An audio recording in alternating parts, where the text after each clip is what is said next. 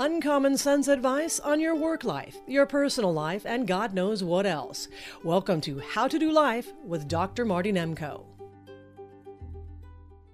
It seems that maybe it's this kind of what I perceive as likely end of capitalism for the near future times, where the competition for money is ever greater, that there's ever more ploys that are used on people. And maybe it doesn't just have to do with capitalism at all. It's just some part of the human condition. I'm not going to be talking with you here about scams, like those fishing expeditions where you get emails saying, you need your bank information updated, which of course is generally phony. If you have any doubts, by the way, always go to the website of that bank or of the Comcast or whatever your provider you've got, and deal directly through that site. Never respond to those emails. And second, of course, similarly, those robocalls where people are calling for an ostensible charity or whatever, but there's no way to verify. It's very difficult to verify the legitimacy of a phone call. Don't make donations or give any personal information on the phone unless you're damn sure that it's somebody you trust. So what I'm going to talk about is not scams, but ploys, some of which have to do with money, many of which don't. I want to talk about a core one in relationships. What's getting a lot of play these days is the concept of gaslighting, and it's very appealing because it refers to when usually a romantic partner, or it could be a business partner, but usually a romantic partner, makes you feel crazy for believing a certain thing, and you end up starting to believe it. And so it's very reassuring that if you're the person who's constantly getting criticized for being crazy or wrong by your romantic partner, it's very appealing to think, oh yeah, that's just gaslighting. And sometimes it is. It's a ploy to gain power. But sometimes one romantic partner is much more often right than the other, and the other is much more often wrong. And so it's not gaslighting. So I want to give you some nuance here. So if your romantic partner or your boss is constantly saying you're wrong, maybe even saying or implying that you're crazy, it may be a ploy, but it may be, is it possible that you have an inflated self-esteem that's making you think you're right a lot more often than you are? Of course, I can't help you here, but all the best I can do is say, try to be statesman-like, dispassionate about it, and think about whether you're getting gaslighted or you're in fact wrong a lot of the time. Another scam that's used in relationships all the time is what I call the brownie point scam. Your romantic partner, typically, or a worker, does something and wants to extract maximum credit, saying how difficult it was doing this, and oh, am I exhausted, what a day I had today, in an attempt to either justify their not very hard-working existence or to simply get a lot of sympathy or even gifts or more love or whatever. That brownie point thing can be, sometimes obviously people are exhausted and at times, and people do deserve credit and etc. But beware of that ploy being used on you, where people are trying to extract extra brownie points and goodies from you in excess of what the actual suffering they did. And there's a converse of that, which is extra blaming you for something bad. Let's say you forgot your romantic partner's birthday. It's a faux pas, for sure. But when that person then extracts how could you do this to me? You know how important my birthday is to me. I always remember yours. And, in an attempt to extract lots of, not just apology, but often recompense in one way or the other. Be aware of the extra, whether it be extra brownie points that they want for something that they did, or extra blaming you for something bad that you did. Another ploy that's very common is feigned interest, that is, interest that's not legitimate. And that could be a salesperson who's, really asking you questions and nodding and body language leaning forward there. Salespeople are trained to do that, to listen well, to ask questions, to smile, even flirt a little. but it's not real. All they see, most salespeople, or many, let me just say many, don't see you as a person. They see you as dollar signs. And their interest or their other kind of ploys, which we'll discuss in a moment, are not about you, but it's about your dollars. So be careful when you're just, if you're having to deal with a salesperson rather than simply buying something on Amazon and making your decision based on your clear needs and your reader reviews and the reader reviews, etc. Be sure you're not overly swayed by the salesperson's very carefully trained manipulations. And of course, that can also be true in the romantic domain. There are some people, and frankly, the more desperate they are, the more they're likely to use these ploys.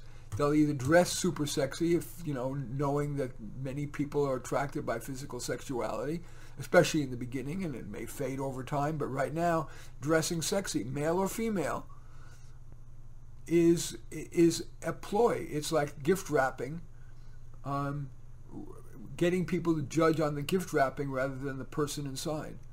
So be careful of somebody who is dressing too sexily or acting too sexily, just doing things physically that imply a certain, flirtation.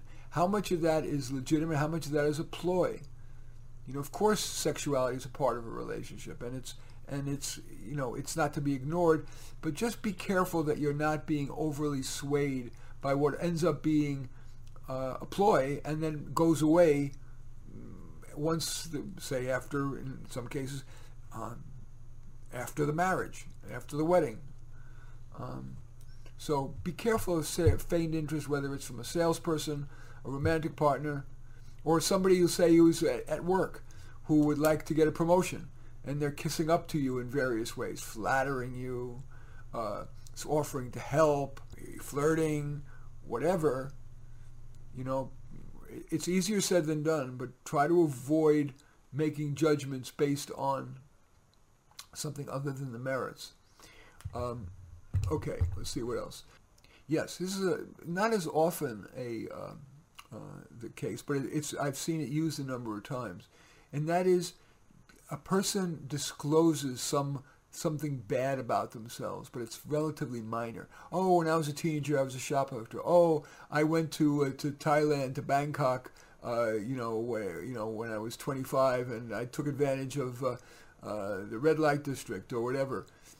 And the goal there is not to be disclosing it as part of a relationship, but making a relatively innocuous disclosure in order to get a bigger one from you. That can be used either to blackmail you or otherwise exert power. So be careful about disclosing too much about yourself, say your finances or your big errors you've made or are currently making, unless you're darn sure that you can trust that person to not use it against you. I want to make another comment about, talking about dressing sexily. Well, that's actually a subset of a larger ploy that's used, which is fancy trappings. Very often, when the product within isn't so great, they spend a lot on very attractive packaging, whether it's a packaging in the store for a supermarket item, or I do recall an investment advisor who had a very fancy office with beautiful walnut wainscoting and gorgeous furniture with soft chairs, and he had a nice fancy address, and it turned out he was a fraud. And he took people's money, and it was a Ponzi scheme. And so generally people who are very good don't need fancy trappings. No, they don't need to be working in a hovel. They don't need to be dressed in a T-shirt like I usually wear. But, if somebody is dressed to the nines, dressed for success suit, great expensive watches, all the rest of that, beware that all that effort is being used perhaps as a ploy to hide the less impressive product within. Okay. And I probably should have done a better job of putting this in a more logical order, but I'm sorry. Hopefully it's still helpful to you. There are people who play emotional blackmail. Let's say, whether it be in a romantic relationship, let's say you're in a relationship and you really know you need to get out. This person is too high maintenance, has got too many problems, or simply there's just too many incompatibilities that have only come clear after the infatuation was over. And this person is terrified of losing you, so they say, I'd be lost without you. I've even heard of a case where somebody said, I'll commit suicide if you leave me. Well, that kind of emotional blackmail, of course, is a ploy and can be used very powerfully. Beware of that kind of thing being used on you, whether it be by a romantic partner, or let's say you're a boss and you have a coworker who's not a good performer and you want to let them go, and you emotional blackmail. I would be destitute without you. I have a family. I have children. I can't afford to lose my job. The job market is terrible with the COVID. And maybe, we're all human and we may want us to give in to the emotion. But if you think about what's best in general, overall, for the coworkers, for the customers, for yourself, and if it would be better to replace that person, try not to get sucked in by emotional blackmail. All right. When I come back, I'm going to talk about other ploys. Ploys are very common in negotiation. We'll talk about ploys in negotiation and ploys in ads that manipulate you to buy what you really, on the merits, would not buy. Anyway, I'll be just about 10 or 15 seconds. I hope you'll stay with me. You're listening to How to Do Life with career and personal coach Dr. Marty Nemko. If you'd like to work with him, email him a description of your situation, mnemko@comcast.net. That's MNEMKO @comcast.net. Marty is pleased if you choose to subscribe to this podcast. If you're not listening to this on Simplecast, just go to how-to-life.simplecast and click on Listen and Subscribe. I do thank you for staying with me. We are talking about ploys that are used against people all the time, or often, and trying to arm you by being aware of them so you don't succumb. So, as I promised, I want to talk about some ploys that are used in negotiation. Probably the most common ploy is a lowball offer. Employers know that if they make a really low offer, there's a natural tendency for the employee to be grateful even for a small improvement over that. So let's say in the employer's heart of hearts, they're willing to pay $150,000 a year to the person. They might say, well, I can offer you $105. That's the best we can do. And I think it's a good offer. Right? And that could be a complete lie. The person is disappointed, of course, with the 105, but very few, unless they're really, if they're superstars, then they have a lot of negotiating leverage. But if they're one of a million good employees, but not great, and you get a job offer and you want 150 and the offer comes in at 105, you're going to negotiate, but you're going to often feel grateful if you got 120 or 130. And you rationalize by saying, well, it's a good job, learning opportunity, blah, blah, blah, blah. Beware of the lowball offer. The antidote to that is doing your homework. What are you really worth in the market? What is your fair market value? And if they're giving you a really lowball offer, first of all, that's a sign that maybe that's not an employer you want to work for, and you may just want to reject them out of hand. It is not uncommon that they'll come back to you and say, oh, we were able to do a lot better, we can offer you 140. Okay. So, but doing research on what your fair market value, comparable salaries from various websites, and some of them are salary websites, but remember, this can happen on the other way around. It could be about car prices, where the most obvious is the sticker price on the car. The sticker price on the car, may say it's $40,000, and then with the upgrades and whatever they put on at the dealer level, it's $47,000. Where deep down they could sell it for $35,000, but they're starting from this highball number, so they make you feel like you're getting a deal if you get a couple $1,000s in discount. The answer is in research. If it's a car, go to Consumer Reports, or there are other websites that list the actual cost of the car, including cost of the car to the dealer, including hidden, I don't know if kickbacks are the right word, but additional money that the car dealer gets even below the so-called wholesale cost. You need to know from where you're working, and if it's a job thing, you need to know what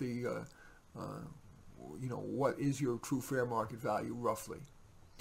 Another negotiation ploy that whether it be a vendor of a product like a car or jewelry or whatever, or it be an employer, is feigned anger. That's pretending to be angry. So let's say, we'll go back to the job thing. They've offered you a lowball offer of 105. And you say something like, well, it looks to me like fair market value is 150 and here are my comparables. And they said, no, you know what, those are really wrong.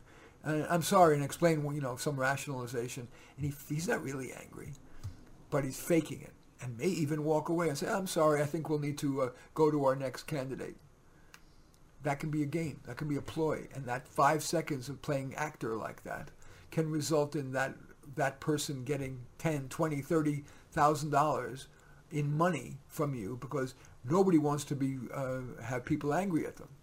So you feel like, oh my God, maybe I was wrong. He was so angry. My God, I must be off base. And suddenly you've given away a lot of money. Beware of the feigned anger ploy. And one more negotiation ploy I want you to be aware is good cop, bad cop. So the guy has offered you 105, and it could be a woman, of course. Offered you 105,000. You feel 150 is fair, and the guy is a good cop and say, I think you're right. I think it was very persuasive, that comparables you sent me. I think you're right. I think I can get you pretty close to that 150. Let me just speak to my boss, and I'll get back to you. That's the good cop. There is no bad cop in reality, but he comes back and he says, man, I tried my hardest. I did my very best for you. I could only get him to move up to 107. I know that's a long way from 150, but I couldn't get more. That's good cop, bad cop routine. Beware of that. The antidote to that is try to negotiate with the person who's the ultimate decision maker, so he can't say, I'm going to go to my boss. Try to negotiate with his boss. Okay, and now I want to finally turn to some manipulations that advertisers use to get you to buy what you really don't want to buy, to spend more on what you want to spend. It's done particularly virulently with luxury items. Jewelry, watches, luxury cars. And, ploy number one is, one of the oldest in the book, is that sex sells. You'll always see beautiful women in jewelry, in gorgeous jewelry. On vacations, you're going to see the expensive vacation packages. You'll see the sexy couple cavorting in pre-sex in the ocean. Luxury watches, luxury cars. There is always beautiful people in those, which the implication is that if only you overspend on this jewelry, on this fancy vacation, on these watches, on these luxury cars, you too will have a better sex life. Beware. Right? That's also, I think about, magazine clothing, designer fancy clothing in these magazines that are fashion magazines. Makeup. Again, only gorgeous people are in these, makeup ads. If you only wear our makeup, which costs almost nothing to make, but they charge a fortune for it, you too will be sexy and gorgeous and, meet the person of your dreams or whatever. And of course, as I said earlier, sex sells when somebody's trying to attract you. Yes, sexuality is important, but if somebody is trying too hard to be sexual, sexy dressing, tight-fitting this, and etc., that can be a ploy. You want to judge the whole person. Yes, sexuality, but that ain't the whole bandwagon, the whole shebang. Speaking of bandwagon, that's another technique, ploy, that advertisers use all the time. They always say, millions of people join the thousands who use our product. The millions have approved. People are insecure. And so they want to feel like they're not the only one who's using it or a guinea pig. So they use what's called the bandwagon technique. They make it imply that this product is so popular. When they say it's the #1 bestseller, well, within what little group? It could be #1 bestseller in the nation or the world, or it could be in some little, in small print. They may say, #1 in a survey in 2017 of 230 people in a sample. Don't make your decision to purchase based on some bandwagon thing, unless it's people you really respect. Speaking of that, one manifestation of the bandwagon technique is celebrity endorsements and testimonials. The unassuming person may think, oh, well, if this person who I really respect endorses this and is saying this product is fabulous, well, it probably must be pretty good. No, it could be, but more often the celebrity is paid big bucks to endorse that product. They may have to use it legally for some short amount of time to be able to say, I use this product and I love it. Be careful. Make your decision about what to buy based on large numbers of reader reviews, whether it be on Yelp or Consumer Reports or Amazon, not on celebrity endorsements, not some commercial or advertisement, join the bandwagon, or not on, where they make it all look like your life will be one big, happy, successful sex life if you buy this expensive jewelry, watches, luxury cars, makeup, clothes, whatever. Anyway, so those are the some major ploys that are often used on us, and I'm trying to arm you against them so that you can make decisions that you're actually happy with. I'm just going to briefly go over them again. Number one, of course, avoid scams like phishing expeditions where they email you and they say you've got to update your contact information at this bank or utility or whatever. Only go to the website. Robocalls, again, there's no way to really know whether legitimate that call is legitimate or not. Don't make any donations or anything, or give away your private information like social security number or driver's license or address even to somebody who's calling unless you really know them. The other next scam is the brownie point scam, where your usually romantic partner or a boss or coworker complains about how much work he or she did for on your behalf or whatever, and therefore is trying to exaggerate the amount of recompense they deserve. Conversely, extra blaming for bad. In other words, if you've screwed up and that person exaggerates the amount of suffering that they suffered as a result, trying to get more from you. Beware of gaslighting. If somebody is always saying you're wrong, you're crazy, sometimes that is a ploy. They're trying to make you doubt yourself. But sometimes not every pair of people are equally right all at the same amount of time. Sometimes one person, one partner, whether it be romantically or personally or professionally, is much more often right than the other. So take an honest look inward and try to assess whether you're being gaslighted or simply somebody who's correctly pointing out that you're wrong a lot. Beware of feigned interest, whether it's a salesperson or a romantic person. If they're really listening and nodding and asking questions and smiling at you and tilting their head and whatever, that could be real, but very often it's feigned. So don't fall for that. When you want to buy a product, buy it on the merits. If it's a romantic potential partner, judge that person on their totality. And especially, very often in the romantic situation, people are on their best behavior the first 1, 2, 3 times, but watch the arc of their behavior over time. Is it getting worse? Is it getting better? That's a much more valid way to judge somebody than to immediately be sucked in by that first impression of somebody who's fully engaging and listening and smiling and etc. Okay, beware of people making a small disclosure in order to get a big one out of you. Saying they shoplifted when they're 17 to try to get you to talk about your dishonest business dealings now. Be careful to not let that mini disclosure make you open your mouth too much. Fancy trappings, watch out for it. That's a more broad example of the dressing sexy.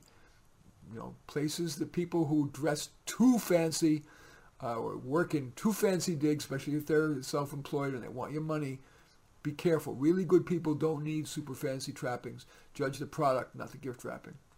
Beware of emotional blackmail. I'd be lost without you. Maybe, but you really need to evaluate where you and your life and the greater good will accrue with you staying in that relationship, whether it be a romantic relationship or a professional relationship, somebody who's working for you. On the merits, what will really yield the most good?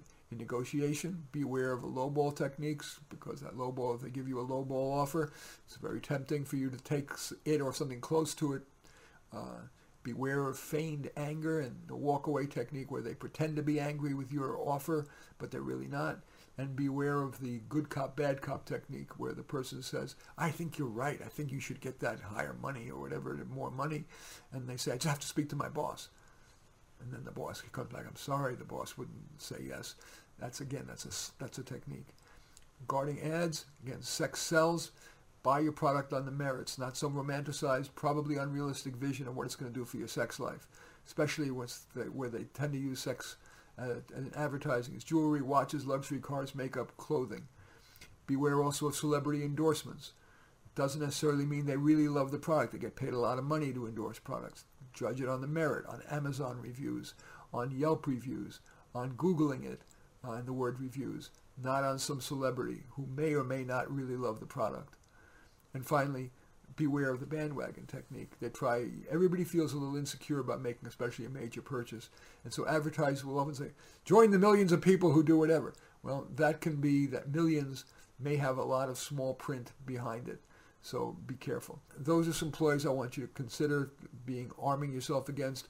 In any event, I like to end each show by saying, we find, especially in these times when there is such polarization, and we tend to hide ourselves in our ideological bubbles and reject everybody outside the bubble as wrong. I love this quote.